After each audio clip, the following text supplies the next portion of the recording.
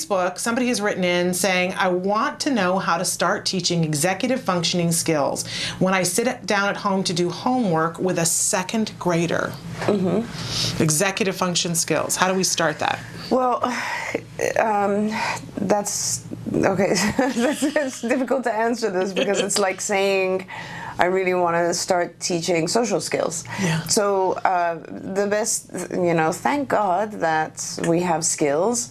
So what I would do if I was this family is I would become a member of Skills, and I would go into the executive functioning assessment, answer all of those questions.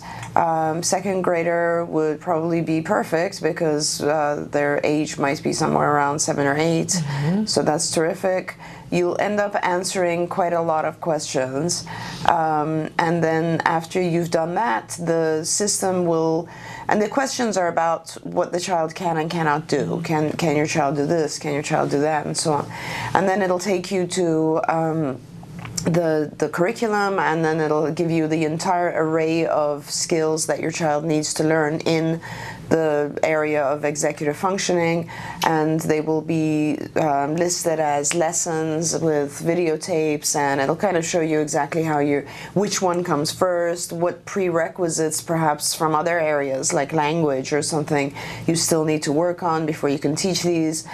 If they're age appropriate, all that sort of stuff. So it's too broad a subject, and there are too many areas in executive functioning skills, so I really would suggest you do it this way. This is the best way to do it. And it's a great curriculum. I personally have learned things from my life from the executive functions curriculum.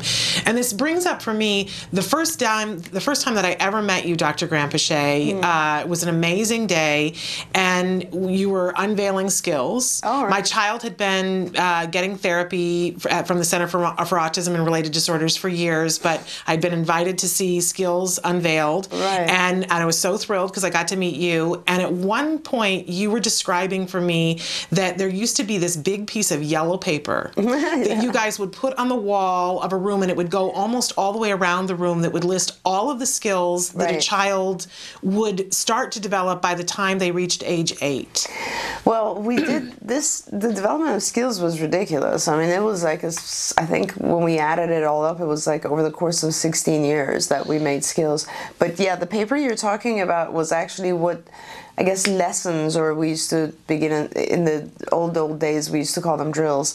And they were all listed on, we had put them on this paper in order to put them in order of what relates to what. And like, for instance, can I teach conversational speech if I don't have this, I need these areas of language first, and how they relate to each other, and like, actually, should I be teaching conversational speech if my child doesn't have eye contact yet, and all these types of things. And it was amazing. I mean, and I would imagine overwhelming. As you were describing this to me, I thought, what an amazing piece of paper, and that I'd love to have access to it. But as a parent, I immediately felt overwhelmed, like I wouldn't know where to start. I'd feel like I needed to start on the far left with number 1, when in actuality, and what you described to me was, you said for different child, they may need to start on 394 to be effective. Right. And another child may need to start on 22 to be effective. Right. And that Skills was going to be able to give the power of figuring that out to a parent. And I still get chills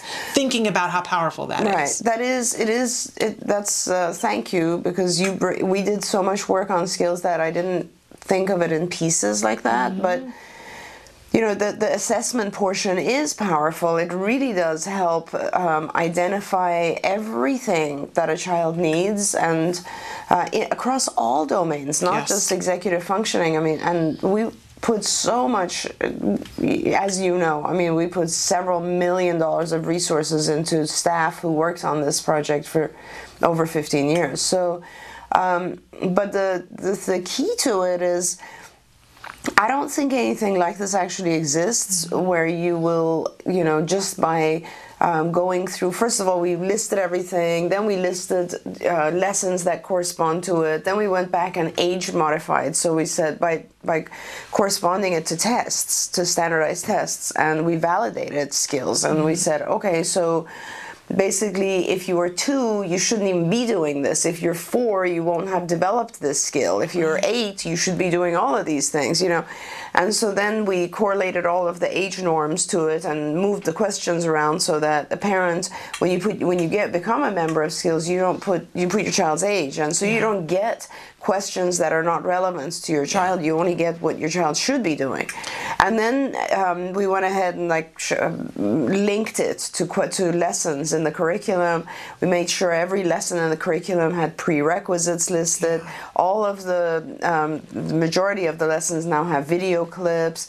We put IEP objectives on them. We gave teaching goals. I mean, I can't even tell you. It was a ridiculous endeavor. It's exhaustive. It is. But what it boils down to for me as a parent is it gives me the ability to be effective and efficient and empowered. Right. that I can now, and I know where to start. And I feel like, and that's one of the reasons why I want to cover this, because this parent, in a way, I feel like they're asking, where do I start? Right. How do I start? Right. That's the hardest part, and skills empowers you to be able to do that. It does. It really does. And yesterday I was meeting with Eliana, who's in charge of skills, and I was instructed that I can't talk too much about all the new stuff that's coming because we had a 3-hour meeting yesterday where I was reviewing all the new things that we're adding to skills, and it's incredible stuff coming. I'm a lot so of amazing excited. stuff coming. So, but I do recommend for this parent, it would be very good to do that. And so you can go to skillsforautism.com, check that out. There is a free trial period that you can try it out and see how it works. And feel free to write in with questions, because I personally love Skills and use it. Skills has its own place where you can call and ask questions, but we take questions here as well. And also, I mean, it's funny, I never really thought about this, but I don't think there is another way that you can do what you want to do for this parent. Like, you can only read books on executive functioning, and they're not going to be able to determine what areas. I mean, executive functioning, we're talking flexibility, inhibition, planning, programming. I mean, there's a lot of different areas in executive functioning, joint attention, and you won't even be able to determine which ones your child can do and can't do, except for using skills. Absolutely. So I really do recommend it. It's well worth it. Amazing, amazing tool.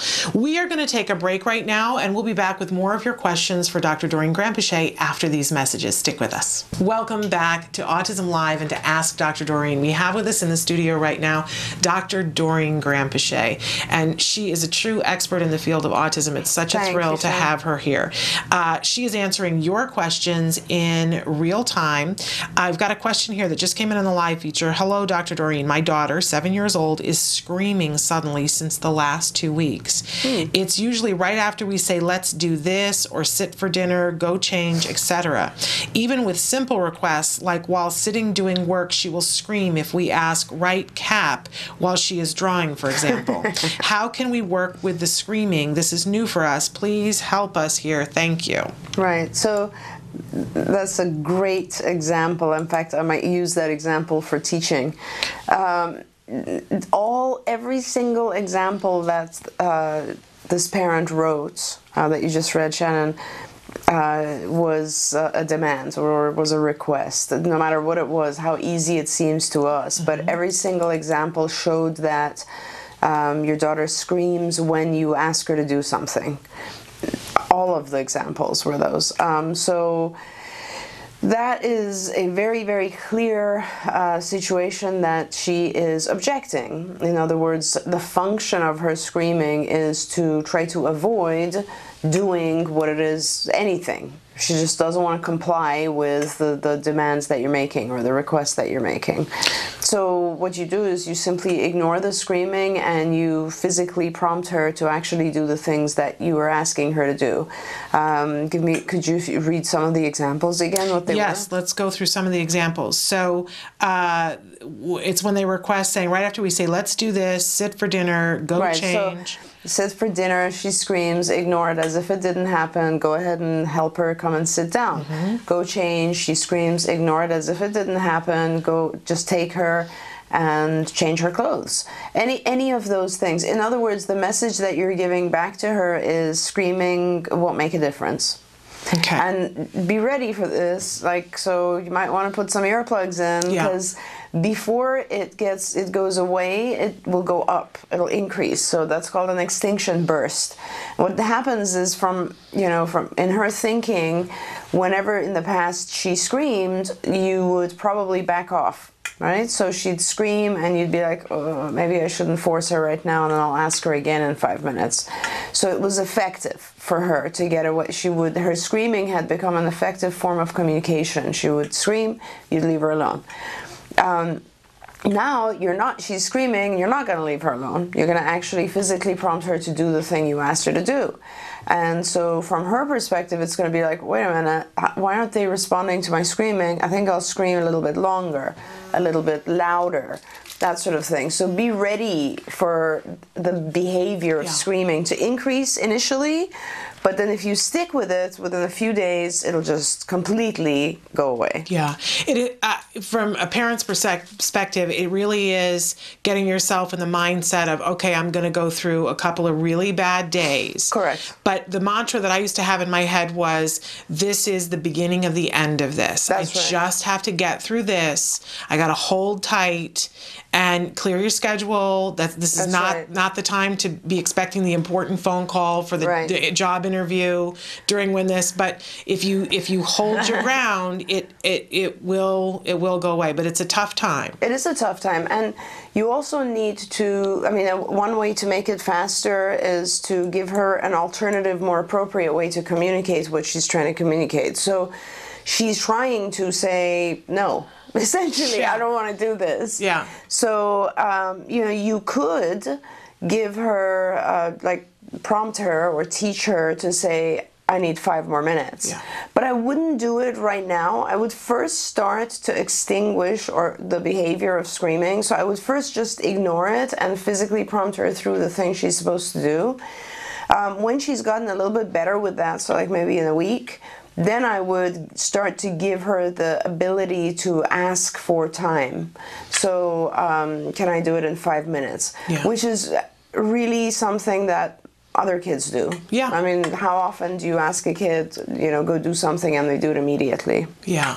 Well, great advice, and we're sending you air hugs through I know, yes. Because you'll have a couple of rough days. You're already having a couple of rough days. And if you have a behaviorist working with you, if you know one, this is a pretty easy, it's a very basic procedure for behaviorists, and I really do recommend it. As Shannon said, it'll help your sanity if you're not involved with it. Absolutely. Okay, we've got another question coming in from Facebook. How do I get my son to be less physically aggressive with me? He's okay with others for the most part, but tends to be quite aggressive during learning time. Any ideas? Yeah, I mean, a lot of ideas, but I don't know that, depending on how big he is, I'm not sure, and how big you are, and how exactly what you mean when you say aggressive. There's no question there's a lot you can do there. I'll go back, and the previous behavior was screaming, this behavior is aggression. I've often said that kids with autism don't having challenging behaviors like aggression or screaming, or these things are not part of autism. They're just a form of communication. The child is trying to communicate and say, I don't want to do this, or leave me alone, or those types of things. And it's always the same intervention, which is you ignore the behavior that's challenging and you help the child communicate in a different way that's more adaptive, which is pretty much how I answered the previous question. But when it becomes something that's aggression, you can't ignore aggression, so it's hard to ignore it, so you have to block it. And depending on how big he is and how big you are and how far the aggression has gone, blocking it might exacerbate it. So it's hard for me to answer this question without knowing a lot more about what's going on. I really do. There's another thing we have online called the BIP Builder or BIP Builder, which is right now part of Skills, and I'm actually trying to split it off and separate it so that people can access it separately. But if you look at that, the way that works is it asks you a lot of questions about, for instance, the aggression. It'll ask you when it happens, what type of behaviors are there, like is it hitting, biting, pushing, what kicking, all of these are considered aggression.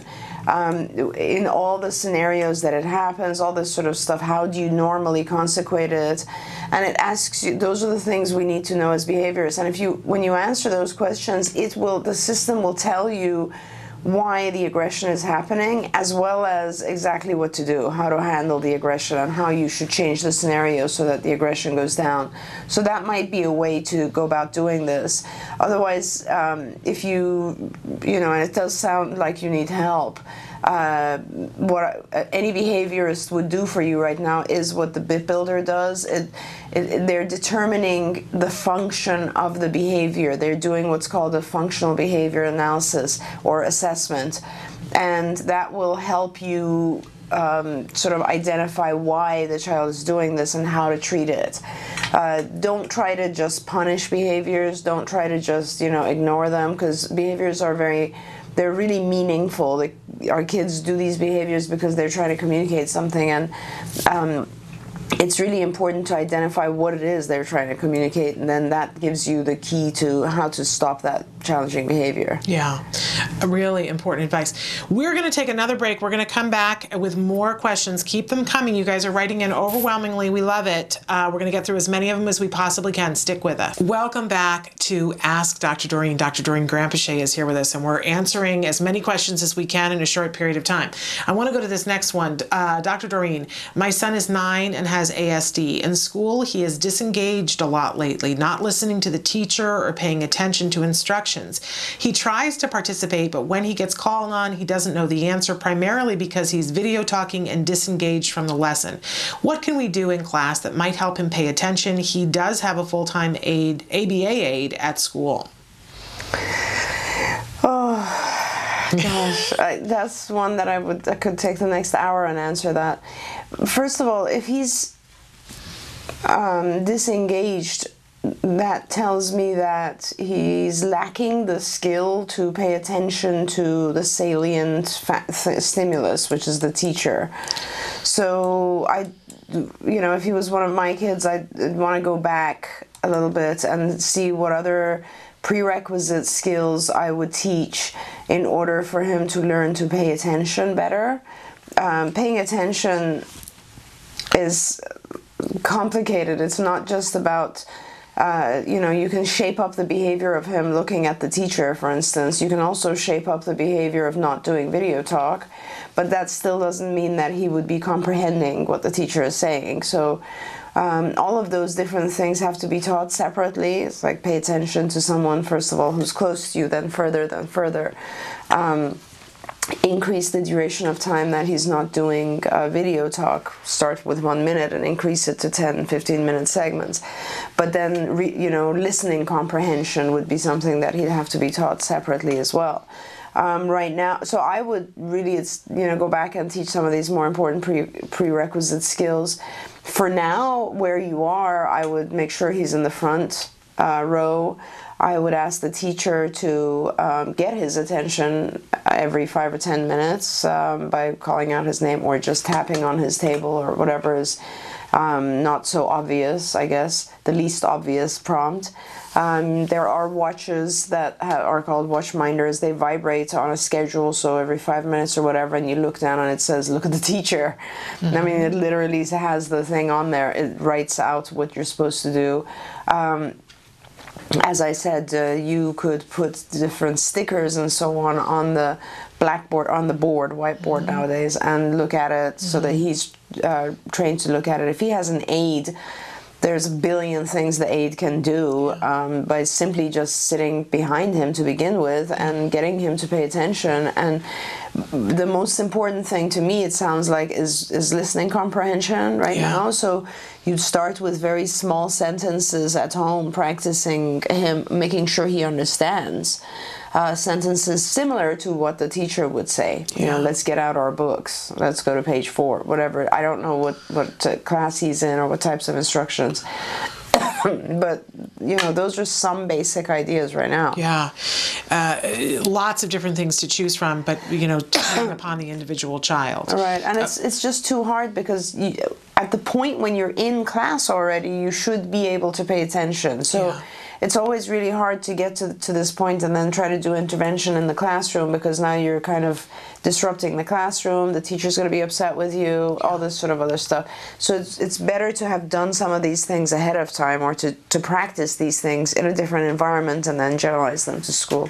What's interesting to me is that she says that it's just lately, that it's happening a lot lately. So there's a part of me that wonders if, it's just not reinforcing enough for him to pay attention. That's of course very true. Often our kids start to really kind of tune out when it's boring, when the teacher is not rewarding enough. I don't know, maybe where he's sitting is distracting. Is he near a window? Is he under a light? Something like that. Yeah, so if it's something that's brand new, look at other circumstances that may have changed. Okay. All right. We have another question.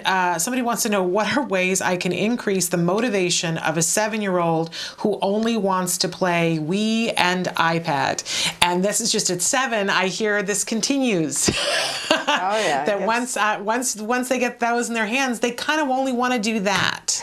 Yeah, and that's not so bad. I mean, you're actually really, really lucky that your child likes Wii, because Wii is, so first of all, let me just say that the question is, it's a question that's hard for a behaviorist, because we all have different reinforcers, right? Mm-hmm. And so our motivations are tied to those reinforcers. This is just the way it is.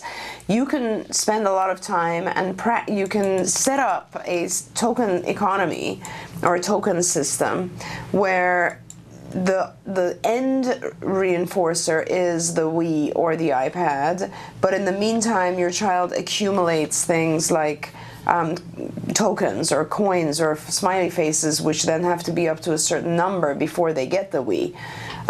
Ultimately, you're keeping the power of the Wii or the iPad, but you're making it contingent on many more steps, It's just like money, right? Mm-hmm. Money on its own is not really a reinforcer, because it's a piece of paper. Right. But it is a reinforcer because with money we can purchase the things we want. So that's the same thing. Put your child on a system where they accumulate coins, and then the coins they can trade in for the Wii now, or the iPad. What I want to say is, guaranteed in, like, let's say maybe 2 or 3 more years,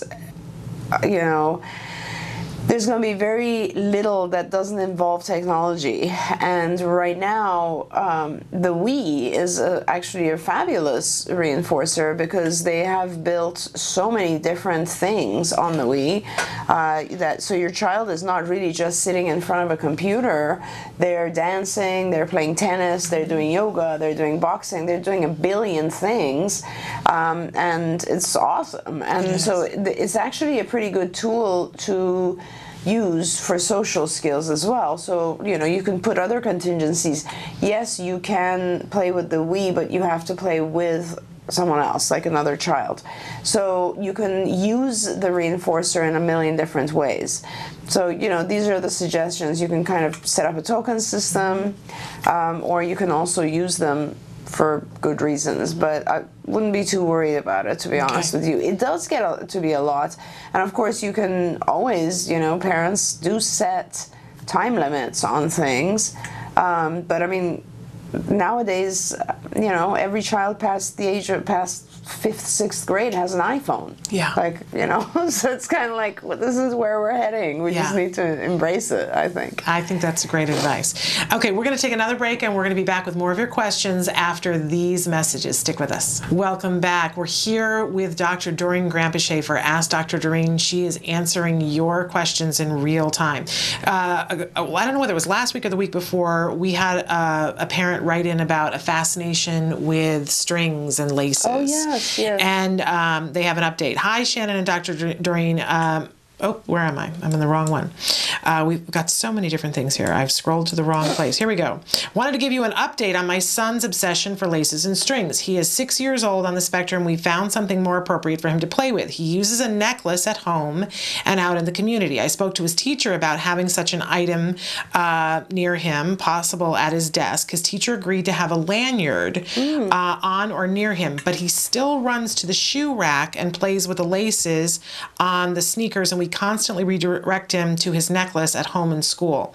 How do we move forward from here? Do you suggest DRI and then in parentheses the intervals? You're over my head with the jargon, and thank you so much. You are doing DRI. DRI is differential reinforcement of incompatible behavior. You're more or less doing that. You've replaced it with something else. So if he's playing with the lanyard, he's probably not at the same time going to be playing with the shoelace. One thing I do recommend, though, is to just block his access to the shoes. Like, instead of waiting for him to go every time to the shoes and then you redirect him, block access. So in other words, put something in front of the shoes so that there's much more effort involved in terms of getting to the shoes. Because we want him to kind of try to start forgetting the shoes. You know, this is just going to be an obsession for a while, and it's a tough one.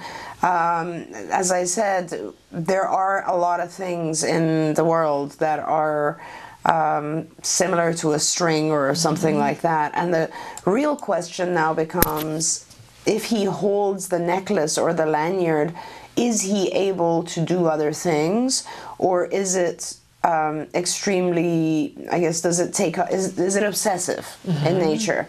So if he holds the lanyard or if he holds the necklace in his hand, is he able to pay attention? Is he able to answer questions, give eye contact, have social communication, write, read, whatever it is?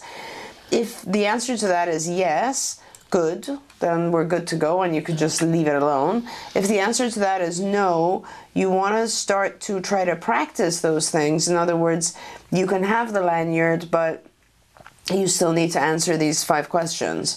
And if you don't, we're going to take the lanyard away. So you have to now start to see if he can actually, in his mind, make the necklace or the lanyard become the secondary thing. So it doesn't cause him to be obsessing about it, but it's more just a safety thing, and he's holding on to it and he's able to move on and do other things. That's your next step. You know, and hopefully you get to a point where it takes on secondary importance. If it doesn't, if it becomes so pervasive in his mind and so obsessive in nature, we're just going to have to take it away and take everything away, which would be very difficult. So keep us updated on that. Let us know if you can actually start with very basic activities and try to get him to respond to you while holding the lanyard, interacts, do some of his lessons, do maybe some interaction, some writing, some reading, that sort of thing. Okay, great. Oh, and then like another step would be if he starts to succeed at that, then you can also, like, for instance, have him put the lanyard or necklace in his pocket. So he still has it, but he's not necessarily visibly holding on to it. Okay, great. You mentioned comprehension earlier. So somebody wrote in and said, hello, my 8-year-old son struggles with language comprehension and just an overall understanding of language in general. What can we do to help him? Thank you. Oh, that's an awesome question, and it is pretty much the key to everything. Yeah. So for that family, I really do recommend that you get on Skills, because that's what Skills is all about. And a lot of times I find that my kids start to get aggressive or upset or unhappy, act out, do all sorts of stuff, and it's only really because they don't understand what's going on. They don't understand what people are asking them, what they're directing them to do. There's too much going on. They can't read social cues. They don't understand language. So, you know, Skills takes you very, I guess, at an appropriate pace through all the different areas of comprehension that your child needs. There's more than just one area. I mean, it starts with just basic labels and objects and language and, you know, just very, very basic things, all the way up to part of comprehension also involves understanding, I guess, you know, irony or intentions. Like if I say something and my intention is something else, typically a child already past the age of 6 or 7 can read that, can understand that, and our kids often can't. So there's a lot of body and facial expression and body posturing and stuff that goes into language. In addition to basic things like vocabulary and advanced use of, grammatical structure and all that sort of stuff. So there's a lot of things that you can do. You just have to go back and start from a point that makes sense. And again, see, for a child like this who sounds like it's a high-level child, you can't start from the very beginning. They'll be bored to death, which is why the assessment will help you, because you'll start exactly where it's hard for your child. Yeah. There's even skills. That's what skills is for. And there's even lessons in the academic curriculum that help the child to differentiate different vowel sounds that they might be confusing. It's very comprehensive. It's very impressive. Very helpful. Okay. Another person would like to know, how can I get my child off meds for ADHD that are not working? Today I received a call from the principal that my child is playing in the bathroom and lunchroom. My son says bully is taking his lunch and don't know if what he's saying is a lie. He's very loud and anxious, hungry, overweight, don't know how to help my child. They go on to write that their ulcer is bothering them because they're anxious over what's wrong with the child, that the child's going through puberty. And they are in Connecticut, and they say that trying to work with the school has always been a nightmare. A lot going on there. Oh, yeah, very, very, a lot going on there. I don't think I can give you any specific advice, because I really think you're at a point where you need a little bit of help. I mean, first of all, I'm concerned if the parent has an ulcer already, so you really need some help. I'm trying to figure out, Connecticut is actually a bad state in terms of insurance coverage. It's one of those states where we really don't want to get involved, because parents don't have hardly any coverage. Wow. The mandate's written in a bad way. But I do think you have some resources in terms of, I know that we've been in a variety of schools. We've been in there to train aides and to get aides for our kids. You need an aide in the classroom or in the school with your child because we have to find out if he's being bullied, first of all. Right. And it sounds like you also need an aide because your child has become his most important reinforcer has become food. And, if I don't know the age or size of your child, but this is getting to be a little bit too much for a parent to handle. It's a different thing than telling a parent how to teach a 2-year-old. This is a little bit more complicated. I guess what I would recommend is start with the IEP process. See if, I know it's very hard with schools, believe me. I've been dealing with school districts for most of my career, so I know it's very hard. But I also know that some of our Rochester office, we've trained a lot of school districts in that area, in the Monroe County area. I know that our Larchmont office in New York does actually send supervisors up to Connecticut. You're welcome to call them and see if they can help you. But my primary recommendation would be to really try to get help from the school district, because the Free and Appropriate Education Act says that you are supposed to get an appropriate education, and it is really the responsibility of the school district to provide you with an aide if your child needs an aide. And if your child's being bullied, they need an aide. Yeah. So I would really start with calling an IEP. It's tough. It's really difficult. I hate to leave parents with just that advice, because I know that there's a million steps after that. Yeah, and there's also there are laws in place. So when bullying is not allowed on any school, but if your child has a recognized disability, there's a different level of it that it's called handicap harassment, disability harassment. The school has to pay extra attention to it, and even if you're not sure that it's happening, as you said, that's got to be first. We have to solve that. And if the child perceives it that way, I don't know that it necessarily, of course it matters if it's actually happened versus the child perceiving it, but it's still important if it's not happening and the child just perceives it that way, wouldn't you say? Yeah, it's absolutely very important.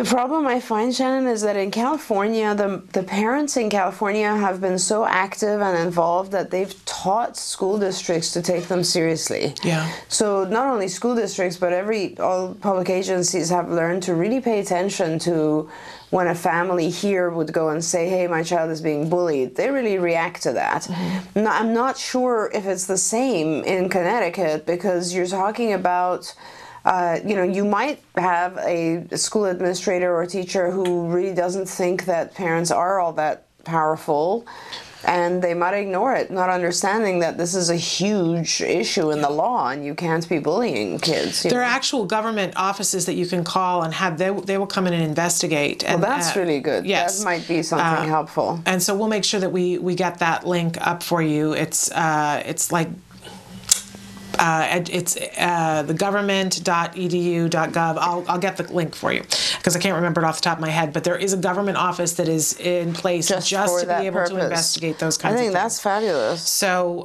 something to think about. Here is a very interesting question that you could take a week on, or just a simple answer, but somebody wants to know, is ABA effective for treating autism? Love it. Yeah, that's a nice question. I guess... that's a really. It could be a long one or a short one.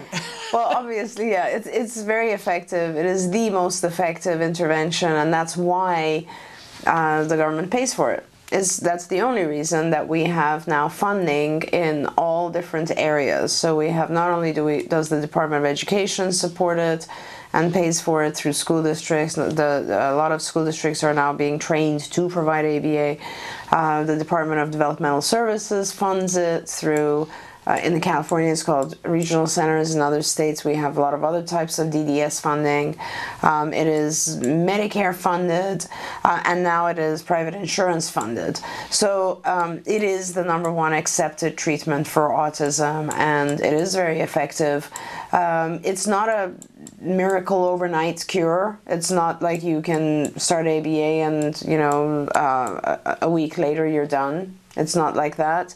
It's very, very hard work, a long time, intensive, and it will be hugely effective for any individual, no matter what age, but it can only really bring about recovery if you do what's called EIBI, which is early intensive behavioral intervention, which means, if a child starts intervention at 7 or 8, it might be already too late to fully recover, but if your child starts intervention at 2 or 3 and does really intensive work, so we're talking 25, 35, 40 hours a week of one-to-one ABA, then they have a pretty good chance of recovery. Okay. I've been meaning to get to this question for a while. Hi, Shannon and Dr. Doreen. My son seems to be very clingy to me, and I'm not sure if there's anything I can do to help his fear or anxiety that he has. He is 4 and always has to have me in the room or know where I am. He needs me to sleep with him and have a hand or a foot touch me to know that I'm still there. Only I can console him and always wants me to play with him only. I try to just enjoy it because I know one day it will end, but I feel like it may be anxiety, and I don't want him to feel this. Any ideas on how to wean him off? Or maybe Shannon experienced this as well and has some suggestions. Thank you for all you do. Love this show. 2 loves. We love you too. Thank you. There's a lot of things you can do. First thing is you have to make up your mind that you want to wean him off, because this is a hard one. It's very, very reinforcing for you. And it's period. Well, and that's true, right? Yeah, absolutely. It's the most reinforcing thing for us, for when our kids are that attached to us. The truth is, though, that you need to wean him off. You do need to wean him off. I mean, 4 is still pretty young, but if he's getting that needy, you do need to wean him off, because in essence, your presence is going to close him off to interacting with the rest of the world. And so I would start with, and when you say needs, we all need, who wouldn't want to be, we have needs that are just not socially possible. So every child would love to just stay at home and not go to school and hang out with mom, So what you need to do is just establish, you wrote a lot of different scenarios where he needs to be with you or he wants to be with you.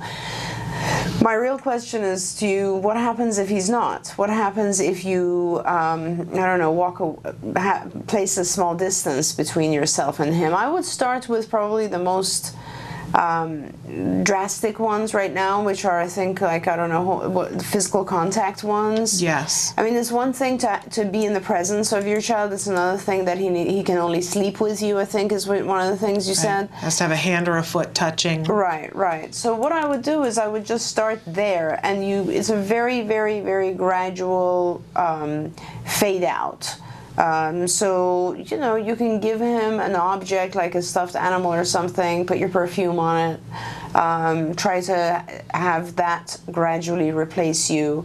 You know, right now, if he has to have a hand and a foot on you, then reduce it to one. If it's just one hand or foot, now you want to reduce it to fingers touching and gradually you know, put more and more distance between that. But replace yourself with something. It is anxiety. Every child goes through this. This is why every child most children will have a hard time adjusting to just sleeping on their own.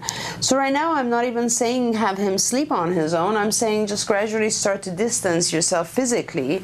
You may later want to have a little bed for him next to you, and then gradually distance yourself from the bed. If you're sleeping in his room, I assume. Now, the other things are like, I don't know, what was it other than sleeping with mom? It was being in the same room. Right. I want her to play with him only. So being in the same room is a very easy one. You can also start with that one, where basically you can, he's playing and you can stand by the door. And then the next day you're standing one step outside the door, and then 2 days later you're standing three steps outside the door, and you just do it at a pace that's comfortable for him. At the same time, you do need to replace yourself, so you'd want to have other kids in there or other people so that he's not alone, so he's able to interact, or you want to have activities or toys that are distracting him, perhaps the Wii, perhaps something like TV or something he's going to prefer. Absolutely. Did you go through something like that with Jem? We still cycle through times when he gets clingy, and I was just thinking about it, that he used to do something that he would climb us like we were a tree. He wanted to get on our heads, both my husband and I. And I would always notice that it was when he had a lot of yeast that was active. He would just be incredibly, it was like he wanted to crawl inside you, but he would sit on your head. And we recently have gone through a phase where, because he's in 5th grade now, and he still, there are times when he wants to sit on our laps, and he's almost as tall as me because he's a very tall boy. And I had to say to him, you know, not in public anymore. We had to draw lines. And the other day we were in a restaurant and he was having a moment, and I know it was anxiety. I saw it on him. And we kept separating it. He had to ask us before he could give anybody a hug. And then he had to ask us before he got on our lap. So he said to my husband in the restaurant, "Can I get on your lap?" And it was hard for my husband because he especially knows that any minute this will be over for him. I'm still going to get to be a little touchy-feely because I'm mom, but it's going to be over for him. And I said, "No, you can't get on Dad's lap." But we went over some of the things that we taught him in 3rd grade to squeeze himself, that he could hold himself, and that he could talk to himself while he was holding himself, and realize that we were right there and that nothing bad was happening. See, and that's fabulous advice, because really it's a matter of identifying the things that our kids can use to help them feel more secure in themselves. This is really just a good skill for anyone. It's not just, you know.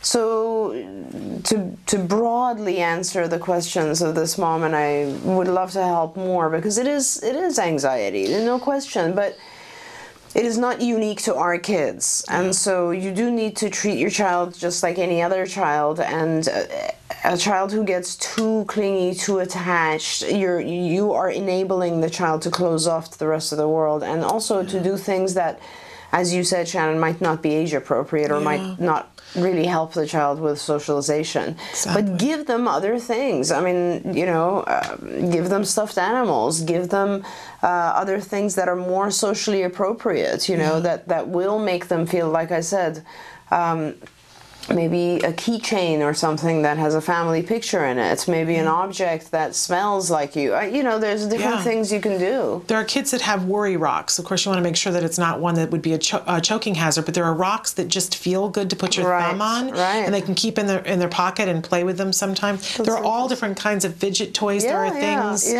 We were talking about a couple of weeks ago that Rosie O'Donnell used to have those koosh things that were on her desk. When she was interviewing people, she would get nervous, and so she would play with those. Interesting. So, And again, it's just the commitment. You have to be committed to this, because this is very hard, and you have to step away from it gradually as a parent. Yeah. But I think, they'll still be affectionate. It's not like giving up them ever hugging you. No, not at all. In fact, because it won't be 100% of the time, they will start to appreciate it a little bit more. So the times that they are with you will be very nicely, they'll be very affectionate, and the interaction will be much more. But think of how happy you'll be that you can walk out, and how are you going to integrate into school if this is the level of attachment? Okay, great. I think we've got time for one more question. Some friends of ours, fans of ours from Florida, have written in saying that their daughter still runs to other kids' arms, any kid, and some adults. We try to prevent/block, but she's way too fast, and when she does, we say, ask for a high five, and she does, but it's a constant struggle. It requires to hold her hand while in front of a child.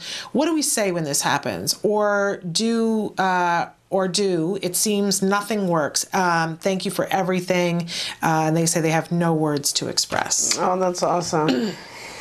So, but my question is, have you actively worked on this? So, I mean, sometimes we think that because something happens in the moment in the society, in normal life, we work on it. You're not really working on it. You're only working on it when it happens.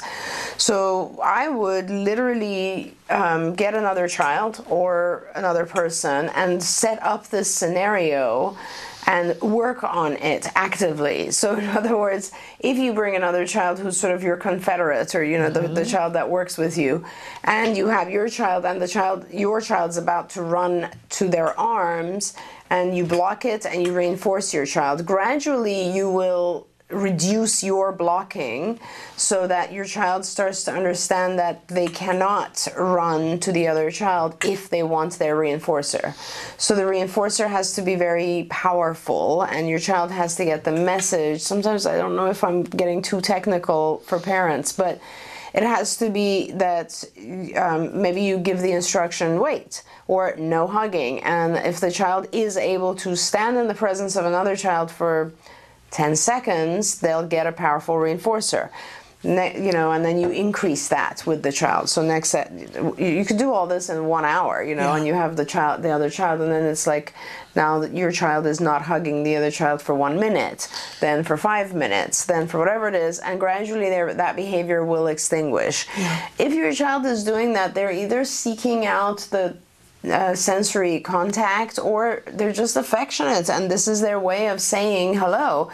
And so you would want to make sure you replace that and teach your child other appropriate ways to say hello, like giving high five is a great one, or just things like, hi, how are you? My name is, teach them some other appropriate social behavior to replace that. Thank you, because I think I confuse sometimes. I say we're working on something because I'm working on it in the moment. Right. And I get frustrated because why aren't we seeing the progress? When you guys say all the time on the show that giving the child opportunity and immediate feedback is what we know is most effective. So if we pull the circumstance outside of itself, outside of reality, right? Right. Take a moment and give and say a half an hour, an hour, give them 20 opportunities. Exactly. Then you're going to get more done. They'll get it, right? And I don't think of that sometimes. So thank you for making that distinction. No, sure, and that's ABA. And that's the success of ABA, is repetitive practice in a very sort of experimental environment where you can modify antecedents and consequences, and then you gradually bring it into normal life and it generalizes. Yes.